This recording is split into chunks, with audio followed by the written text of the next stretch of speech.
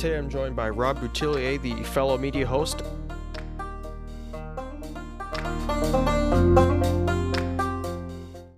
All right, everyone, welcome back to episode 55 of Conservative Roundup. Today I'm joined by fellow media host Rob Boutilier, the Patriotic Dad. Well, thank you so much for being here, Rob. It's great to have you. Hey, no problem, man. I enjoy engaging in this stuff, and especially with guys your age, it's like, man, we got to support you guys. You guys are the future, right? So yeah, for sure. The more advocacy we can get out there, the better. Yeah, definitely. Why don't you tell us a little bit about yourself first? Yeah, I'm a father of 3. I've got 2 dogs. I just got a brand new Australian Labradoodle puppy, and she's absolutely gorgeous. She's about 12 weeks old now. I've just been oogling over her for weeks now. I live in Fort McMurray, Alberta. I work in the oil and gas industry. About 4 years ago, I got engaged in the political conversation without knowing anything at all whatsoever about politics, and it was just more because I was pissed off than anything. Yeah. I was watching the NDP destroy Alberta. Trudeau was in power, and I was watching what they were doing. I was like, man, this is crazy. Mm-hmm. And it really started as an opportunity for me to vent. And it was like almost like for my own mental health, I did it just as an outlet. And then it got some traction, and I ended up building a platform. I think I'm just about 70-some thousand followers on Facebook. I've linked in with the Buffalo Tribune, which is an Indigenous media company now. Mm-hmm. I think across our platform, we're probably sitting at about 250,000 followers in total. So it really bloomed into something great. And, and it got to the point, Aiden, where I've got 3 kids. And I just can't stop doing it now. Yeah. Even though I lose money doing this. This is a passion for me. Mm-hmm. And I just can't stop doing it because I love my kids. And as much as I think the future is dark, I just don't want to contribute to that darkness by keeping my mouth shut. That's basically where I'm at. Yeah, right? Definitely.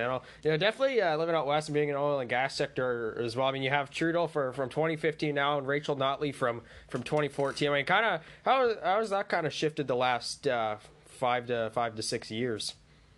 Well,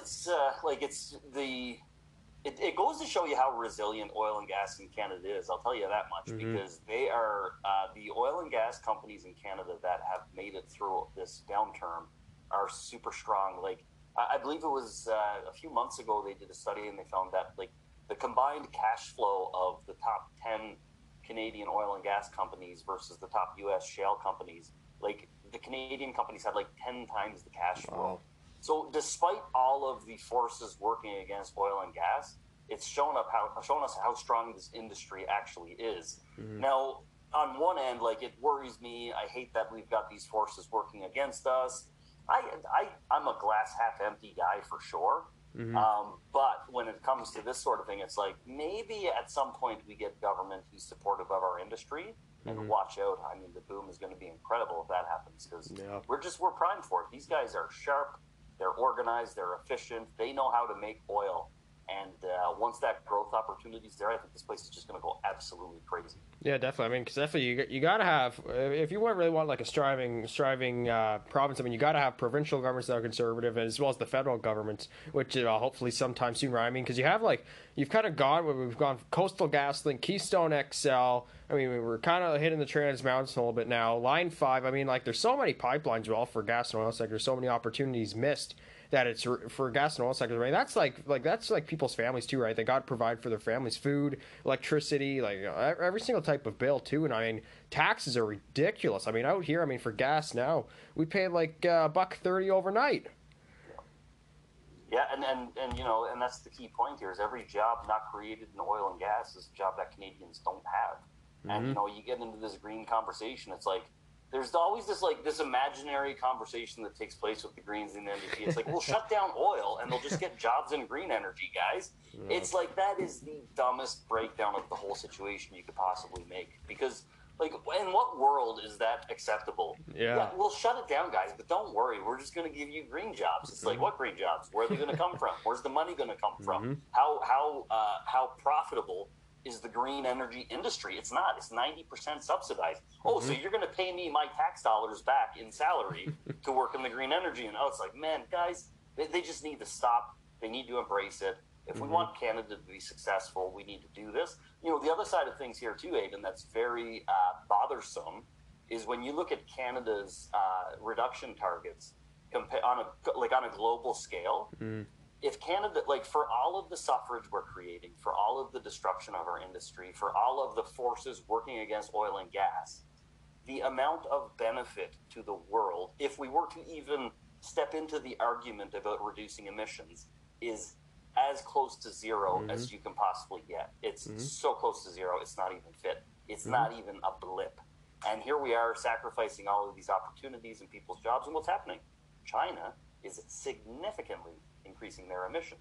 Yeah. And, I don't mean to get weird here, but there is definitely a piece that plays out here where it feels like we're trying to suppress the Western world through limiting energy production and industry while allowing some of these, they say communists, it's not communist, but while allowing countries like China to grow and become more and more powerful. So that's what goes through my mind with this stuff, is that ideological subversion piece, which is, okay, there's some engineering behind this whole move here, because it just doesn't make sense. Yeah, I think, the only thing that makes sense is if the entire thing is constructed to weaken us. That's the only way this makes sense. Yeah, exactly. Right? I think, definitely with China as well. I think they're this year alone, they're supposed to build 5 more coal-powered plants. I mean, like that as well. I mean, we're shipping. Dude, I think it's probably 5 more a month at a minute. Yeah, exactly. I mean, coal plants crazy. And then we're having all this dirty oil coming over Venezuela, Saudi Arabia. We're having all these. We're having all these people, all these liberals. They're like, oh, well, we don't want your dirty oil, but we want your money at the same time. I mean, Quebec thinks that they have power over you, as well as BC. I mean, kind of to the States as well. I mean, you kind of go from one administration that's so pro-energy now to an administration that doesn't even give a blip. I mean, the Green New Deal. I mean, all the Democrats are backing out of debating the Republicans because they're so scared. I mean, it's so radical. I mean, I think was it $6 trillion? Well, that's their MO, right? They come up with crazy ideas and then they avoid debating or substantiating those ideas at all costs, just so those ideas can exist and get traction without ever being challenged in any way, shape, or form, right? Now, you talked about the U.S. and you look at the cancellation of Keystone. Man, there is a deep, dark strategy here that makes absolutely no sense on the surface. But again, when you think about things from a standpoint of ideological subversion or subversion of the Western world, then it starts to make sense. So you've got the Keystone XL pipeline. Biden cancels it. That's 800,000 barrels a day of product that would be traveling to the United States through that pipeline. Okay, so he cancels it. That is a secured form of energy for the United States, who, by the way, is going to need it because shale is unprofitable. Well, not unprofitable, but it's not making great money. Decline rates are massive in shale right now. You're going to see less and less shale being produced over time. They're going to need those resources. So all Biden did, he did not shut down any resource production whatsoever with that move. He just ensured that they're going to have to get it from way less secure sources than Canada, their neighbor, through a pipeline that you never have to be at risk of somebody blowing up, right? That's what he did. So again, on the surface, this is I'm not a conspiracy-minded person, but when you look at this stuff on the surface, it doesn't make sense unless you start attributing evil motive to it, and then it's oh, well, that makes sense now, unfortunately. Yeah. No, exactly. I mean, the states. I mean, over the last month, I mean, they've tripled they've doubled their gas rate. I mean, it was $3.40 under President Trump, and now it's $7.40 under President Biden. I mean, I bet you they're all happy they voted for Biden. I know, yeah. I mean, like California, they quote unquote they want safer prisons. I mean, they're releasing all these inmates. I'm what? I mean, and the worst part is you've got the bastions of freedom. You've got some Republican states that are doing great. But now you've got the Democrats who've created these hellholes, and they're all like, oh, it sucks here. Let's go to Texas. Let's go to Florida. But they're not changing their voting patterns. Yeah, exactly. I mean, all these people, they're like, well, I regret voting for Biden, not even a week in. I mean, the first day, he had, was it 15 executive orders that he signed? There's, signed mask mandates, and he broke the rule the same night. Canceled Keystone XL. He had not even even Bush, Obama, President Trump, and as well as Clinton. I don't even think that all of them combined didn't even have more than executive orders than Biden did on his first day. Trump was a dictator for signing executive orders. And this is the back and forth. This is the disgusting thing about politics that just drives me crazy to no end. And I've gone through a lot of ups and downs in the last 4 years. I started out hugely conservative.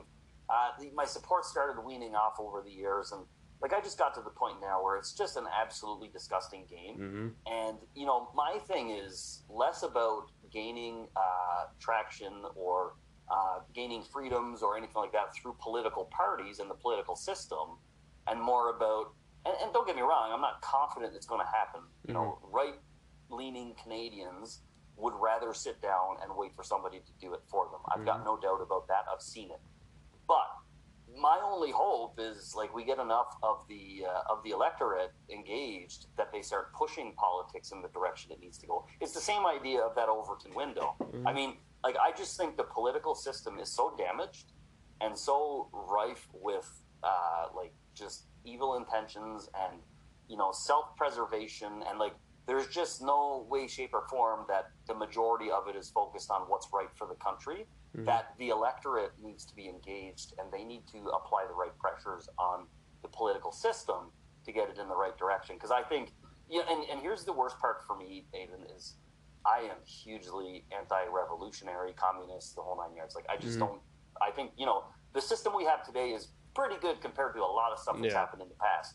But like theoretically, when I think out loud, it's like I hate this system. It drives me crazy. It's not working for us. But how do you fix it? Well, the only way to do it would be to almost take an authoritarian stance, break the whole thing down, and rebuild it. Yeah, exactly. We know what happens there. Well, I mean, it's changed. Authoritarians don't give power back, so that's not going to work. Yeah, I mean, like it's never going to do that. Like over like the last year or year and a half. I mean, it's changed so much. I mean, we've gone from like these right-leaning conservative provincial governments and all that. I mean, that's greatly affected people. I mean, kind of like looking now like federal polls as well. I mean, the Conservatives have lost ground in Alberta. I mean, Calgary seats are supposed to flip. Edmonton seats are supposed to flip.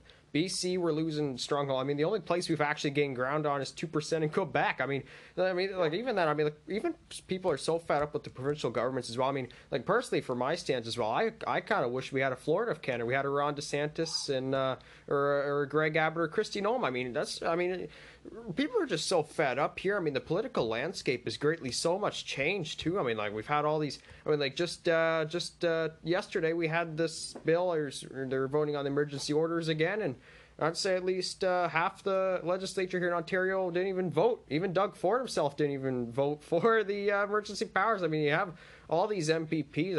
I can tell you, a lot of people are fed up with their MPPs. You can going into I think it was 1 year tomorrow or yesterday. Sorry, 1 year yesterday is when people are going to vote on Doug Ford. I mean, you've had all these over the last year. I mean, you've had all these new right-wing parties pop up. You've had the New Blues, the Wild Rose Independents, the Maverick Party. I mean, you've had so many parties pop up. I mean, it's not even serious, right? We're going into a federal election with 3 right-wing parties. One's basically the Wexit Party, the PPC, and the Conservative Party. Yeah, and here's the problem that I see is not that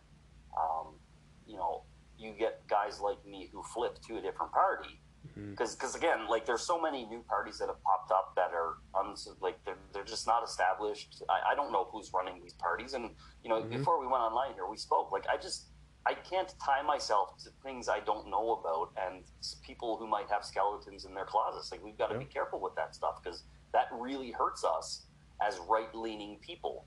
But it's just, you get guys like me who, it's not about me voting for NDP or Green, or it's about not voting, and it's principle-based. Early on in, my discussions about politics, I was like, yeah, we got to get conservative at all costs. We got to do this, we got to do that. And then I just gradually started to notice that, even the conservatives, they don't sustain our freedoms and our values. They are constantly perpetually negotiating them away with the left, and that's where for me it's like, okay, I would abstain from voting, right, until the right party comes along, rather than put myself in a situation that I'm supporting bad politics or politicians. Because again, like you look at the UCP in Alberta, they went basically full on authoritarian, and it's gross to me. These are the people who, they talked about freedoms. They stood for all of the things that I liked. And then when things got a little hot on them, they destroyed the whole province and people's livelihoods. And they sit there and, they'll talk to us like we're the ones who are bad for not liking it. and it's like, man, I can't vote for these guys. There's not a single one of them. There's a few politicians on an individual level that I support, but as far as an entire party and their platform goes, it's like, can't trust that. Yeah, no, exactly. And that's kind of like your point as well, the flip flop. I mean, it's not about flip flopping; it's about the party's policies and what you want to see change for your province and what puts you ahead or what gets you forward. I mean, there's definitely some individual politicians. I mean, definitely look at the UCP. I mean, like, they're kicking out those two members that stood up to them last week. Like, what the hell is up with that? I mean, you don't. Well, and here's the thing. What's the whole point? You're representing your constituents, and that's what these guys were doing. And they got kicked out for representing their constituents and their interests. And it's like, okay, well, you told us right there what your MO, what your plan is. You don't want representation of the constituency. Yeah. You want people who are going to toe the party line and play this ridiculous game you're playing where you keep perpetually destroying everybody's business. And I'll tell you, I've had a lot of conversations with lawyers from the JCCF and, really smart people. And it's like, this is against all the data. Yeah. Like, this is not supported by data. I'll tell you what this is. This is a political party wanting to not look like the bad guy at all costs, but being so out of touch with the electorate that they have become the bad guy, and they don't even see it. They're sticking to their guns, and they think that they're winning the battle here, and they're not. Yeah, as well. I mean, like, all the opposition parties as well. I mean, in the provincial wise, I mean, the NDP are up. I think they're 10 points above the UCP. I mean, the Liberals here in Ontario, I think they're up like 1% above. NDP will never be provincial government. It's not. Horwath has no business being the leader of the opposition. That's for sure. I mean, they needed a huge change from her, man. She is ridiculous with her policies. I mean, she supported her own MPP not even wearing a poppy. She supports not even wearing poppies. I mean, like what the heck is up with that here? What kind of state are we in where that's a controversial subject? Yeah. Wearing a poppy. That's like in the States with Memorial Day and what's her face? Kamala coming out, or Kamala, or however you pronounce it. Have a good long weekend. Yeah. The day it became controversial to support your military and the people who fought for the very rights and freedoms you enjoy now that allow you to spew this bullshit, like when that became that's when it's like, wow, I need to move deep into the woods, build a big wall around my property, and just keep all these weirdos out until things go back to normal and everybody realize what's going on, right? Yeah, I mean, like 1 year back, what do we have, like, I remember, so we had rainbow poppies pop up, and like some kid got suspended from a school for not wearing one. I mean, it's ridiculous. I mean, like, the opposition parties here in Ontario, I mean, they haven't even done anything. They're like, well, we're going to introduce funding for transportation more. We're going to introduce funding for more outdoor activities. I mean, like, there's no funding towards mental health. I mean, depression rates completely spiked. Suicides have spiked. I mean, like, they have no business running the provinces. I mean, like, they can't even provide the data that where all these decisions come from. I mean, you literally go. Yeah, no data. Exactly. I mean, you literally. For me. Yeah, I mean, like, literally, you go on the government site and you look for all this data and it says no data available. I mean, literally, you look on the province of Ontario, it says no data available. I mean, like how ridiculous is that? Here's one of the reforms I would absolutely love to see, and I think it's where we need to go with these things. Well, firstly, we got to stop spending money. Like, we've got to, like, 215 bodies of children found as a residential school. And when they did that reconciliation piece, they were asking for money to search for bodies at these residential schools, and they were turned down. And it was only like a couple $1 million. Yet we'll send $400 million of taxpayer money out of this country. Not even taxpayer money; it's money we don't have that we're going into debt to provide. So, firstly, we've got to stop spending money. Like, this is just ridiculous. We need to spend it where it matters and stop spending it on these pet projects and all of. And I get it. Like, somebody will chime in and they'll say there's some kind of big science behind politics where you need to do this, and it's like, that's the dumbest shit ever. Like, that's like these people who argue that accumulating debt as a country is beneficial to your economy. It's not. Yeah. It's not. You always lose in the end. You always pay more for that money than if you had the money in your hand. It's always worth less at the end of it, right? Like, that's what happens. Well, it's always from these millennials as well, generations. Even they're expecting them. I mean, right now they want to lay on mommy's and daddy's couch and expect universal basic income. Well, and that's not their fault. That's past generations' faults for creating this monster that we have on our heads, right? Yeah, exactly. But you know what's crazy though? Like, so firstly, we got to stop spending money. Here's the second part.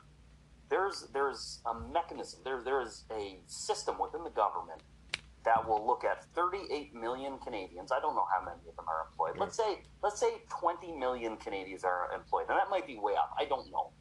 There's a system in the government that will look at 20 million people and right down to the very penny calculate how much they owe the government every single year and take that money by force if necessary. Okay? Wow. But the government can take $100 billion and spend it with no oversight whatsoever in any way, shape, or form. Mm-hmm. It's like, wow. It's like, honestly, we're the taxpayers. We should have an equal or greater mechanism to manage government spending than what the government has to manage our earned money. Like, isn't that crazy, man? Yeah, I mean, we live in a society today where it's like it's okay, where it's not okay to lie to the government, but it's okay for them to lie to you, us as taxpayers as well. That's all they do. That's all they do. It's all lies. I swear. But here's the kicker, though. It's our fault. Mm-hmm. Yeah, I mean, us as voters as well. We let it happen. I mean, most of Canadians are so stupid. I mean, they let Trudeau back in. We have Mr. Blackface, Brownface, and then we have just ethics scandal after ethics scandal. I mean, the list just goes on. I mean, people could literally go on for a whole week and just talk about the stuff the shit that he's done. I mean, it's gone so far and so far-fetched that they're just giving him passes for what he does. Okay, can you imagine if that was like Stephen Harper? Well, even outside of that, okay, you look at the whole system, and again, I'm just anti-government for the most part. Like, I believe we need some stuff there, and we need to do some stuff, but it's like, to me, it's just so out to lunch, it's not even fit. Mm-hmm. But every human being on the planet, my children, if you have children in the future, like, every single human being that has any senses whatsoever reacts to consequences. That's a fact. That's what happens. And what's happened in our political system, and this is where I get back to, it's not about electing somebody in my mind anymore. It's about the electorate providing the right pressures to get the right behaviors. Mm-hmm. So every single human being on the face of this planet, in some way, shape, or form, reacts to consequences. Yeah. And we've created a political system that is just void of any consequence whatsoever. Mm-hmm. And what we've seen as a result of this is this absolute cesspool created of all of these people who, and this is what people turn into. People turn into psychopathic liars when there's a void of consequence in what they're doing, when there's no oversight, when there's no accountability.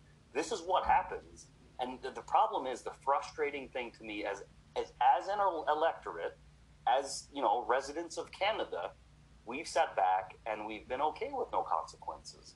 And it's slowly drifted to where it's at today, where all of a sudden all the consequences are on you and I, and there's no accountability in the government. Even when they talk accountability, it's like the lightest version of accountability you could possibly imagine. And they can use weasel words and weird statements to not be accountable for anything, right? Mm-hmm. Oh, I mean, like Alberta has a lot of good MPs that actually stand up and actually give it to the government, actually tell them where it is at. I mean, you have Shannon Stubbs, Garnet Genuous, you have Michelle Rempel. I mean, you have like a whole bunch of, you could say, rednecks is how we like to get referred to. I mean, now there's no accountability at all. I mean, we have now C10, which wants to restrict what we do. I mean, this is probably, and then it restricts podcasts as well, kind of what I'm doing and what you're doing. And people are just, oh, it's fine. And they fall for the Stephen Guilbeault answer of child pornography. I mean, that falls under the criminal code already. Yeah. Well, and that's the thing. There's already mechanisms to manage a lot of the stuff they're trying to manage further. And, if anything I've learned in my career and in my life is more layers of control don't result in better control, right? It just adds additional cost and confusion to the whole thing. And it's like, if we've got a mechanism to manage it, let's do it, right? And that's C10. That's the thing that irritates me about C10 is I've read the bill. It's not what it says that bugs me. It's what it doesn't say. Mm-hmm. Right? That's the thing for me is, how can that be weaponized?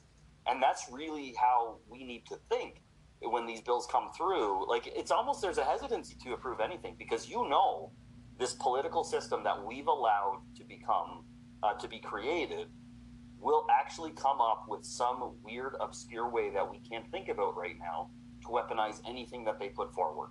They will make it vague enough. They will make it simple enough. They will make it wide open enough that when you read it, it sounds okay, right? Like, you just, as an individual, I'm not informed or educated enough to imagine all the terrible things they could do to me with that bill. Those guys know. Yeah. they've got the benefit of, you know, infinite lawyers on staff to tear these things apart and find where they can weasel all of these things they want to do in there and you know, force things upon us through these bills. So that's the scary part, is the government, not only have they developed into this terrible cesspool that we see, they've also been able to weaponize themselves and have all the resources that they need to push back and make our lives miserable, when it's up to the individual. It's up to me to read that bill and understand what could possibly be done. I don't have a lawyer sitting beside me. Yeah. I just need to read it. It's like, yeah, just, and it's to that point where it's like, I just don't trust anything now, because I'm not smart enough to think of the 10 ways you can screw me with that. I just need to know, in the past you've screwed me many times, so you'll probably find a way, right? Yeah. Oh, no. I mean, like, that's the same crap with the, coming back to the endless lawyers. I mean, that's the same crap as the veterans are asking for too much stuff. I mean, like that right there, that's like really far fetched too. I mean, like right now he has like he still has hundreds of cases of veterans that are taking him to court. I mean, right now he's taking Indigenous people to court as well. The man has no morals at all. I mean, like, he has just hundreds of lawyers right at his feet, just bowing down to him, and he's like, oh well, we'll see what happens. Well, the conservatives are just trying to deflect. I mean, like, it's so unbelievable. I mean, it's always the deflection. I mean, like, they're going after him when he let those Chinese military scientists go into that secure lab in Manitoba, I believe, and he says the conservatives are racists and bigots. Well, and here's the thing, right? So he talks about reconciliation and, you know, being part of an Indigenous news organization. You know, I'm pretty passionate about that side of things. And when you look at, so the government, I'm not just saying just Trudeau, many governments before him, whether they be conservative or liberal, they will send billions of dollars out of this country just to organizations with no oversight that, you know, likely have some ties to terrorism and all kinds of crazy stuff like that. They'll do that and not bat an eye, and then they'll pat themselves on the back. But then the flip side to that is, there was a recent case, it was a year or two ago, there was a young Indigenous girl who was fighting the government over something to do with dental care, and this liberal government spent more money fighting that in court than the actual bill for the dental care was. What? Oh. Yes, this happened, man. I'd have to dig it up and send it to you. Yeah. But it's like, this is the type of stuff we get into. This is the cesspool.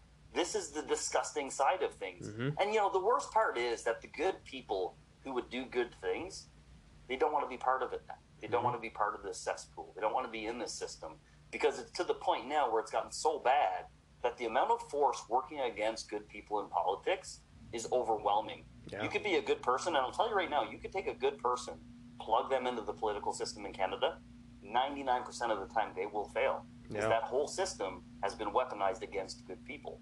No, definitely. I mean, it's the establishment as well. I mean, like, so many conservatives now, they're so divided as well. I mean, like, here in Ontario, I mean, like, we probably have the most politicians that are probably outspoken and removed. I mean, we have Belinda Carahalios, Roman Baber, Randy Hillier, Derek Sloan. Yep. I mean, like, have you ever heard? I like Hillier. Yeah, no, he has a good hit to him. Even Kenny tries and puts up a good rant on him with Twitter. It's never works, just backfires on him. But I mean, like, how many politicians have you actually heard that's anti-lockdown other than Maxime Bernier and Derek Sloan at the federal level?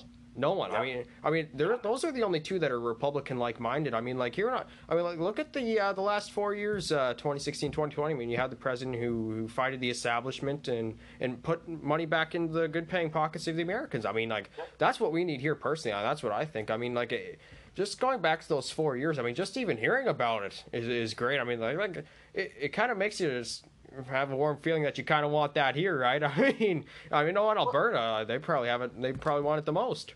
Well, but we don't have it here. That's the problem. Is, like, a guy like that, as simple as a Trump strategy or a Trump approach seems, that's one in a billion.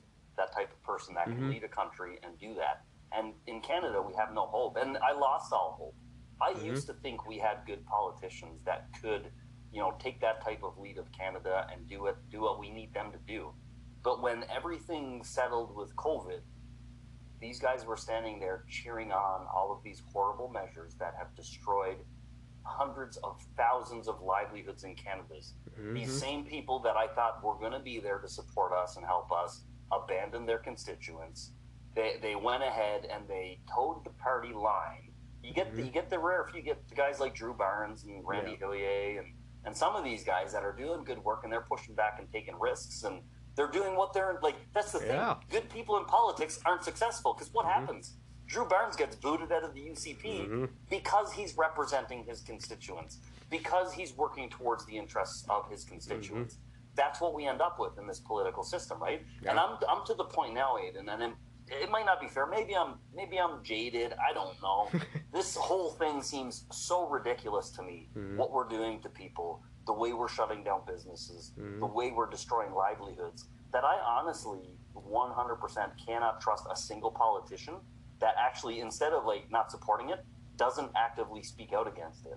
Because I'm so convinced that every bit of this works against their constituency, that if they're not actively opposing it, they are not supporting the interests of their electorate. Definitely. That's where I'm at. It's like, if I see a politician, like there's some good people, you mentioned Michelle Rempel, there's people I always supported. When I don't hear them speak out against what's happening to people within Canada, they automatically lose my support. Yeah.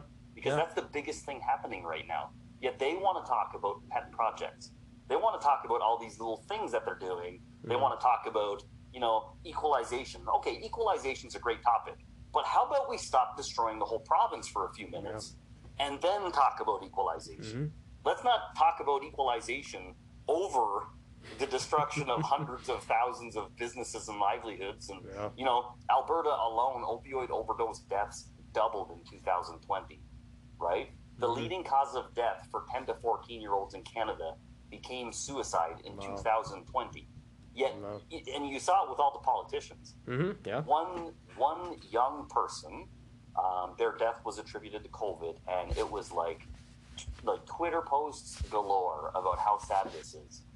The leading cause of death for 10 to 14-year-olds becomes suicide. Not a peep out of a single one of them. Well, I mean, like here right now, I mean, like we have all these, for example, we have all these businesses signed up, and then we have the premier's essential, not essential, essential, essential, not essential. I mean, like I have no taste for that. I mean, like it's so disgraceful. I mean, like we have Francois Legault, for example. I hate most of his policies. Terrible politician, I think. You have him. Oh yeah, we're gonna open the schools. We're gonna let people come in. And then you dug for it even worse here. Oh, we're not going to let any of that. No, we don't want any of that here in Ontario. You can keep that to yourselves. I mean, right between Gatineau and Ottawa, I mean, like the bridge is shut off. I mean, here in Quebec, you have curfews at like 8 o'clock at night. BC, you have military checkpoints. Alberta, they wanted to introduce drones for the long weekend. I mean, like here that didn't go over well at all. No. No. Like even Rachel Notley. I mean, like look at the Grace Life Church. I mean, you have them set up, and Rachel Notley's like, arrest them. You got off with their heads, right?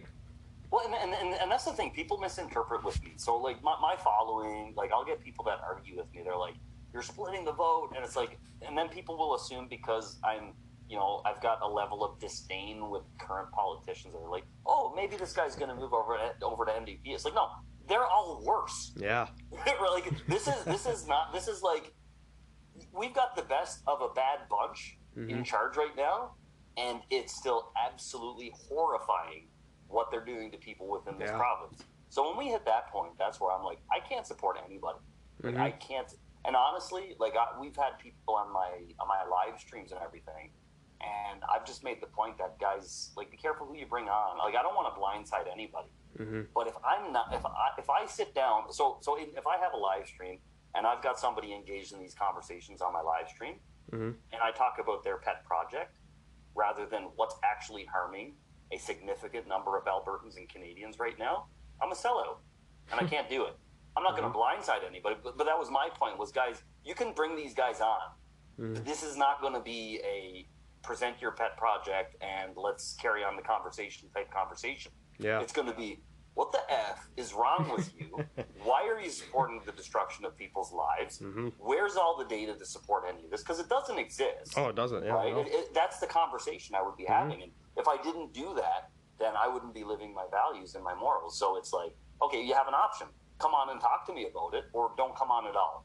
I mean, like here in Ontario, I mean, like they're so small-minded here in Ontario. I mean, we're like the chief medical officer is like, yeah, reopen everything, and even over the long weekend, there's talk of replacing them because he wants everything open. I mean, the people of Ontario, I mean, they're softer than the underside or than the soft side of Doug Ford's underbelly. I mean, like they're so small-minded. I mean, they don't know what's going on. I mean, it's so they're so stupid in Ontario. Like, look at Toronto, all those boomers. They're like, oh yeah, free this, free that. We want socialist healthcare. We want free universal basic income. We don't want to pay our student debt. That's, I mean, fiscal responsibility right there. I mean, like I own my part, what I have to pay for, my taxes. I'm not one of these kids that go to the corner store and just take something off the shelf and hide it underneath my clothes. I mean, that's how kids these days. I mean, like they're so stupid as well. I mean, like they're so just blindsided. They just follow Jagmeet Singh like it's nothing. I mean, the man's banned from entering India. Like he can't even go to India. And like it's not their fault, right? Yeah. Like this is what we've created. This is what we've done. And you know, like there's part of me that's like it's people's fault. There's part of me that's like, well, maybe this is just a natural course for society too. Maybe this is a cyclical thing that is, you know, definitely going to happen 100% of the time, because you know we do such a great job building society and wealth and, you know, comfort for people.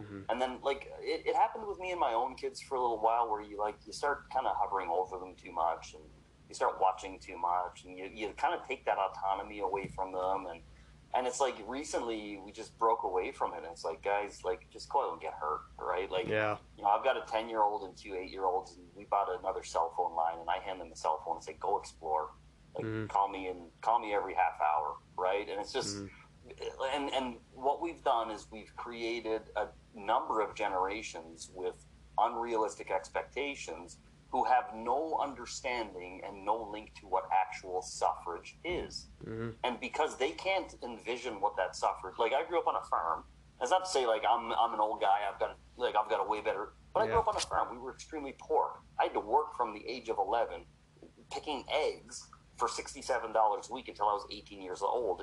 And that was 7 days a week I was doing that. Oh. So being exposed to suffrage is a good thing. Like there's nothing bad about a child going through something like that, because guess what? They'll appreciate every damn thing that comes to them in the future. Yeah. But we're in a situation now where we've kind of pushed the bar so high that suffrage is not having your video games, or not going on that trip, or like, you know what I mean, or having your quad taken away for a weekend, or that's what suffrage is today. And it's like there is a complete disconnect between what the horrors and what the absolute worst of society can do to people and what people's actual experiences are today, and they just don't see it. They don't connect it. I like that. I mean, so comfortable that they don't envision what the worst case scenario is, and they just want more and more and more, right? And that's previous generations' fault.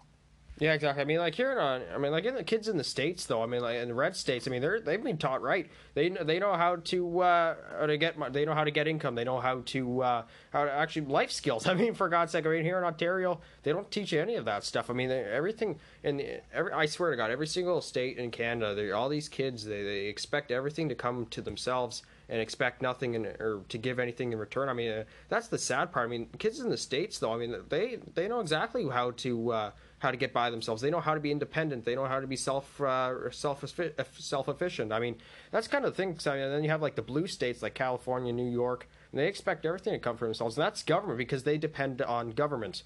Here, and the red states do not. I mean, look at this, like Texas and Florida. I mean, no income taxes, low housing. That's like you get excellent housing. I mean, like you get like a house with a pool attached indoors for like $250,000. Dude, we were pricing out. It's insane what happens in Texas with properties. It's like beautiful, beautiful properties, like almost a mansion. Yeah. Like $400,000 US. It's like, wow, this is. Yeah, I mean, like that's like $700,000 up here. I mean, like here in Ontario. I mean, like here in Bowmanville, Ontario. That's where I'm from. You got like new subdivisions here. I mean, around them, and they're like, right now my house probably second newest generation, $750,000.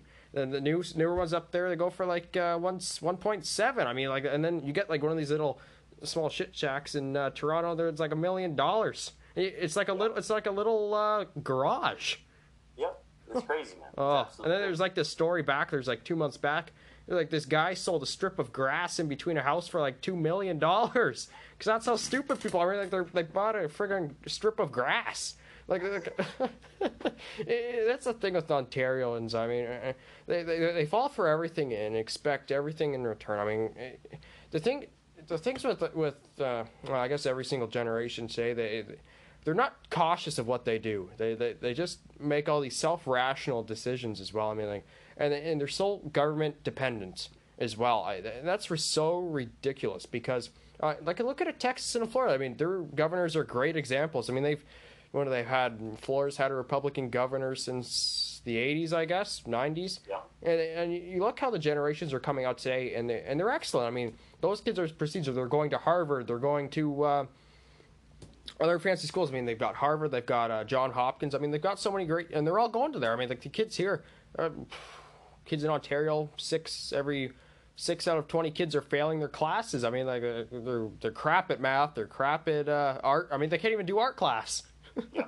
Oh. Hey, Aiden, real quick, can we pause for just 2 minutes? All right, everyone, welcome back on. I'm joined by patriotic dad Rob Boutilier. Thank you for being here again, Rob. Let's get back to where we started. Let's do it. All right, so I guess we'll hit the Derek Sloan topic now. So what's your overall thoughts about that? Dude, that was actually, before we even got deep into the COVID stuff, that was one of the biggest things that the O'Toole team did to lose my support, is they stepped up. They smeared Derek Sloan as, like, white supremacist / racist for absolutely nothing whatsoever. They did that in an effort to, it was like the way I perceived it was they had a strategy to smear him, and then it didn't work, and they were like, oh shit, so they backtracked and they tried to fix it. Yeah. But what they did right there to me is they revealed they are just as bad as the left when they did that. That was when I abandoned all hope for that party, and I said, you know what, this is what they're about. Yeah. They're not about the constituents, they're about their internal politics, they're about towing the party line, and when they get a good person like Derek Sloan, who is an independent thinker and wants to do these things, the very first thing they do, instead of saying, great, we're happy you're supporting your electorate, they say, no, we've got to figure out a way to make this guy look like a racist and get him out of here. And the guy has an interracial family. Yeah. Like, my God. Like, of all the people who are attacking him for being white supremacist or racist, I haven't looked at it. I'd love to see how many of those guys have interracial families. Yeah. I mean, love to see it. Like, I feel bad for them. And, like, that right there, like, that automatically ruins his career right there as well. I mean, like, that is so far, it's like far left too. I mean, like, when you actually do that, I mean, that's like Jane Philpott, Jody Wilson-Raybould crap right there, man. Like right there, right along those lines, everything, you blow it right out proportion. And as you said, like, they kind of backtracked a little bit. Well, and that was a signal. Mm-hmm. Still there? Yeah. Sorry. Yeah. Yeah. Anyways, you were saying Jody Wilson-Raybould, and you were talking about that piece. Yeah. Oh, yeah. So that's what you kind of get right there. Is you get a Jody Wilson-Raybould, Jane Philpott type situation from Trudeau, but that from Aaron O'Toole instead. I mean, like that's so like ridiculous. I mean, like you've kind of seen all these MPs taking a step like way back and not really spoken out against anything because they're afraid of getting kicked out. I mean, like, look at like the premiers; they're not afraid to kick anyone out. Yeah. Well, and to me, when you look at that, like, that's a strong signal we're being sent by Aaron O'Toole when he does something like that. Mm-hmm. That is a strong signal that he is equally willing to stoop to that level, the same level that these leftists, ideologues are doing to destroy their enemies. Mm-hmm. And it's like, for me, like, I'm a moralistic guy. Like, honesty matters, integrity matters. Mm-hmm. And as soon as I saw that, I was like, wow, that guy has absolutely no integrity if he was willing to do something like that, right? That's where he's at. That was the signal he gave me, was he's as bad as those guys. And that's where it was like, any hope of supporting him that there was, I lost all total support. And again, the other side is, I have no pity for any MP, for any politician who sits back quietly to preserve their own position. Yeah. These people are elected to represent their constituents. That's what they're there to do. Mm-hmm. And when they don't speak out on behalf of their constituents with this stuff, that's why we get people like Jason Kenney, who are booting people out of the party, because nobody else is, they're just like, oh, yes, sir, we don't want to be kicked out of the party, so we're going to do what you say. And they let guys like Drew Barnes and all these good people, they let them get booted out and don't say a word. And then they keep towing the line. And it's like, the funniest thing I saw, there's a guy named Tanny Yao. He's like a local politician, like he's a local MP. And he got in trouble for going on vacation like last Christmas. And I swear this is the funniest part. So he goes on vacation and everybody loses it. His excuse was, well, I was really stressed out because of all this COVID stuff. And, I just needed a break. It's like, okay, well, I'm sure all of the businesses you destroyed, those people probably needed breaks. But the most subtle, funniest part was he had a profile picture that actually said, stay home, save lives. And he deleted it. And I was like, man, that's not the most hypocritical bullshit I've ever seen. Like, I'll tell you, 99% of politicians in Canada right now do not represent the interests of their electorate. They don't. Look at the Ontario's finance minister, Rod Phillips. He went to Barbados for like 2 weeks. And thinking that people won't even notice, then he comes back, I shouldn't have let my government. And then there's Jagmeet Singh the last week, for example. People that break the rules are anti-maskers and far-right extremists. And he's like, I let my guard down. Oh, give me a break. Like, I don't know if you saw on my social media that I made a video. I think I posted it just to my Facebook page, but it was literally like repeatedly him saying bad stuff about right-wingers who don't support it. And then I would just insert like the video of him hugging a guy, getting out of a car with no mask, not social distancing, just over and over again. Oh, right? It was like, God. man, you couldn't get any more. We have created a ruling class of absolute psychopaths in Canada. That's what we've done. It's our fault. Yeah. We did this. We gave them the signal it's okay. We implemented, we did not hold them accountable in any way, shape, or form. And guess what we ended up with? We ended up with the ruling party that we actually deserve, because you've got too many people like you and I who think like you and I, who sit back and just wait for somebody else to do it for them. Yeah. And here's my theory behind it, okay? So you've got the left. The left is brutal. They push hard. Like, there's an impressive element to the left where they fight really hard to get what they want. And my theory is it's because they don't have what they want. So they are just pushing, fighting every step of the way to get exactly what they want out of society. You shift over to the right, and you've got a bunch of conservative-minded people who, like, even the way politics has shifted, even like what used to be a liberal falls into that category right now. And they're all sitting back, and for the most part, they have what they want. Yeah. They have peace and quiet. They have a retirement fund. They have okay jobs. They have money coming in. They don't want to rock the boat. They don't want to do any of this stuff. And that's where we fail 100% of the time, is they don't see down the road what this turns into. Yeah. A lot of them just sit there, and they're just like, I'm comfortable now, so, I'll just wait for, Superman to show up and take care of this problem for me. Yeah. When you've got a huge portion, not a majority, but you've got a lot of rabid leftists who will literally, and I'm not saying we should do this, they will go burn buildings down to get what they want. Yeah. But the other side is the polar opposite, where they're just sitting down watching Murder, She Wrote, friggin' like just having a beer in the evening, hoping to God that somebody steps up and takes over. Yeah, but like another... I've had people in my live streams, man, they've been like, all you do is bitch about stuff. What are you going to do about it? It's like, well, I'm doing as much as I can. I reach like 3 to 5 million people a week through all of my bitching I do. It's like, what are you going to do about it? Right? Like, guys, like, we've got probably, anywhere from 12 to 15 million conservative-minded people in Canada, and 99% of them are sitting down silently and letting this destruction of society take place right before their very eyes, and knowing what it turns into, and they're just sitting back letting it happen, right? Yeah, I mean, like, another good point to your example as well is when the city's burning part. I mean, like, look at the United States. I mean, for a whole summer, Black Lives Matter burned down buildings. They burned down black-owned businesses, for crying out loud, and people just sat by and let it happen and just kind of ignored the fact, and Democrats are going on with quote-unquote peaceful protesting. I mean, like, right there, and then you kind of skip ahead.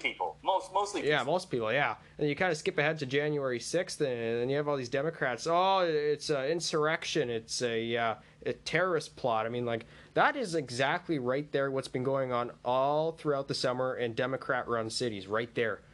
But that's the brutal brilliance of the tactics of the left, is we have nothing to combat that with. Yeah. They will, not only will they convince their side that they're right, they will beat our side into submission, and our side out of fear of repercussions, will agree with what they have to say about what's happened. Yeah. 100% of the time that will happen. And again, it's just like they've created this mechanism. They've weaponized this whole system in a way that they get what they want. And it's happened right before our very eyes. Like, you take the media, for example. Now, I'm not a conspiracy theorist. I don't think the media at any point in time started as a leftist tool. But what I do think is people who are attracted to media and those types of positions and those types of activities happen to lean left. So what you end up with over decades and decades and decades of, media growth and all of these things is people who come from a leftist perspective, and eventually they just take over the majority of the influence in the media. And they just turn into something that the left can use against us whenever they want to. Yeah, no, for sure. I mean, like, that's the thing. Today, like, we're kind of looking back. I mean, like, CBC, for example, like, they spent millions of dollars in a lawsuit against the Andrew Scheer campaign in 2019, saying that they used their images illegally, which was actually they got defeated in court. I mean, that right there goes against their little unbiased little news source that they claim to be. I mean, like, right there, you and me, we own them. We're taxpayers. We literally fund them. I mean, like, that's the thing. I mean, like, we have all these. The NDP want to fund them even more. Like, they got like another $600 million grant from the Liberals over the summer again because their ratings are so low. No one even watches them. What the stuff that I get Nine News from. I get National Post. I get Post Millennial, Rebel News, True North. I got it from you. Like that's what kind of people conservatives rely on now. They're not going to buy it from little Rosemary Bartz and they're saying with her little cottage interviews with Justin Trudeau. They're not going to buy it from her.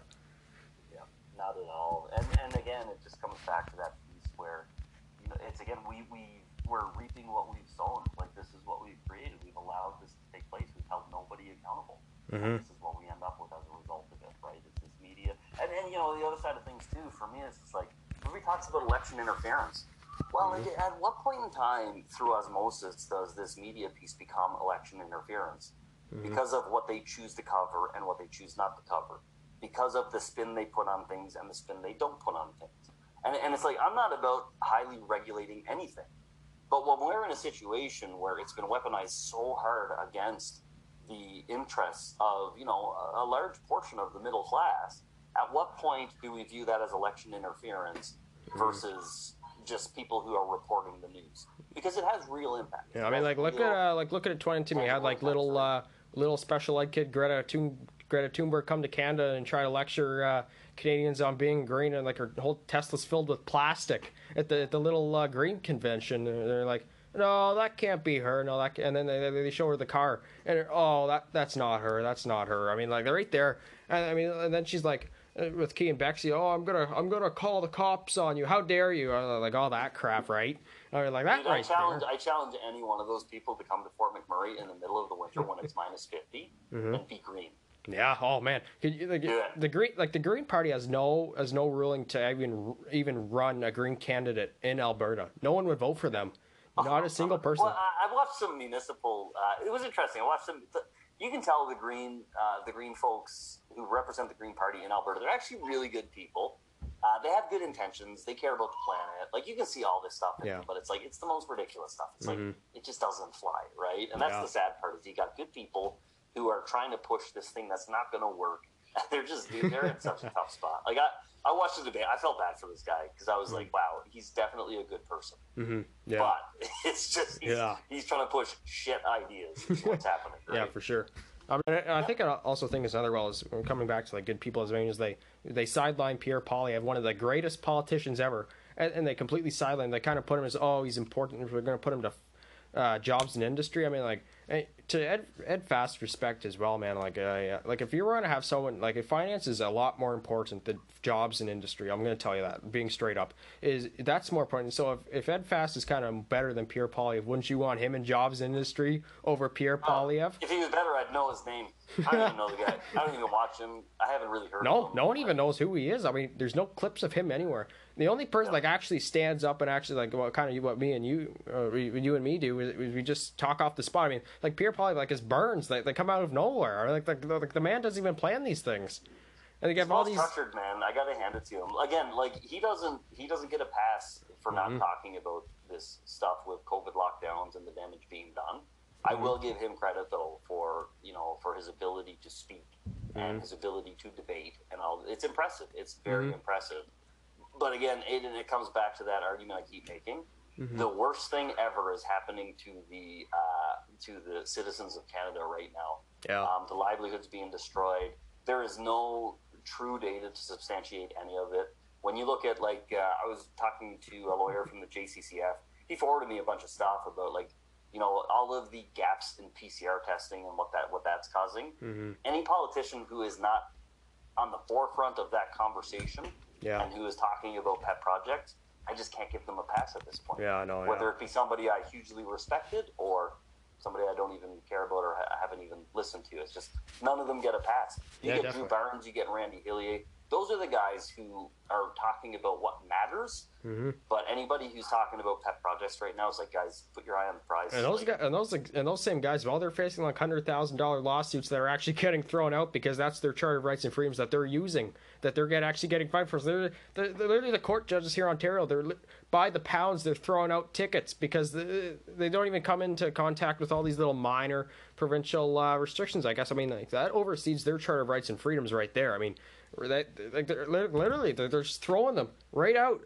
They don't even. The judges don't even care.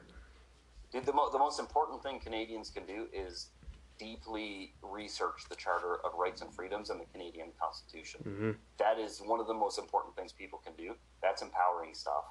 I debate a lot of people about Charter freedoms and the Constitution, and everybody keeps arguing with me that the government is enabled to do what they do because of what the Constitution says. They keep saying this, and it's like it's like they'll talk about they'll talk about Section 1, which allows them within certain parameters to violate somebody's rights. But the thing people don't, Section 1 is more on an individual basis. Yeah. If you had somebody spewing racist remarks, they would go to court. The court would enact Section 1 and obviously and willfully violate their rights to stop that speech, which is okay, everybody's okay with that. But to use that against the entire population with no data to substantiate it, there's actual tests they have to pass in court to be able to do this, and they have presented no data. You talk to anybody from the JCCF, not only have they presented no data, in Alberta they were relieved of having to present data that allows them to violate our rights based on Section 1. It's this is the most ridiculous thing. Yeah. The other thing people argue about the Constitution that I laugh my head off about is that notwithstanding clause, which to me is the fire alarm. So the notwithstanding clause says that against all court proceedings, against the will of the electorate, the government can do whatever they want to your constitutional rights. That's what Section 33 says. And everybody says, well, you're wrong because Section 33. They can violate your rights. They can make you stay home. They can harm your psychological security of the person, which is an actual thing. Yeah. It's a subsection of security of the person under the Charter of Rights and Freedoms. Yeah, definitely. So everybody says, no, you can't do anything because of Section 33. It's like, guys, I don't know if you realize, but any dictator on the face of the planet can enact something like Section 33 without having Section 33 in their Constitution. The fact it's in our Constitution does not make it acceptable or not authoritarian in nature. Yeah. It's like, guys, that's a terrible argument. It's a fire alarm. Anytime a government says we're going to enact Section 33, go against any proceedings, any rulings by the court, go against the will of the entire electorate, and as politicians, we're going to tell you what you're going to do, that is purely tyrannical, that is purely authoritarianism, and that is a fire alarm that your government has taken a step in that direction. So it's more, to me, when I read that in the Constitution, it's more of an indicator for the people than it is a mechanism for the government to use. Because whether it's there or not, they can do that at the point of a gun. At the end of a gun, they can do that. Definitely. Because it's in there, and they willfully choose to do it and enact that section of the Constitution, it's like, okay, you just told me that you're a tyrant. Yeah. You just told me you're an authoritarian leader. Thanks. Now I know, right? Yeah, for sure. Well, yeah, I definitely agree with you. Well, Rob, thank you so much for your time today on here. It was a pleasure to have you on here. I'd be more than happy to have you on anytime. For sure, man. Great conversation. Really enjoy it. And again, thank you. I love seeing young folks like you, man, get involved in this conversation. It's exactly what we need. Thanks. It's the best thing ever. So thank you. Yeah, no problem. Thanks.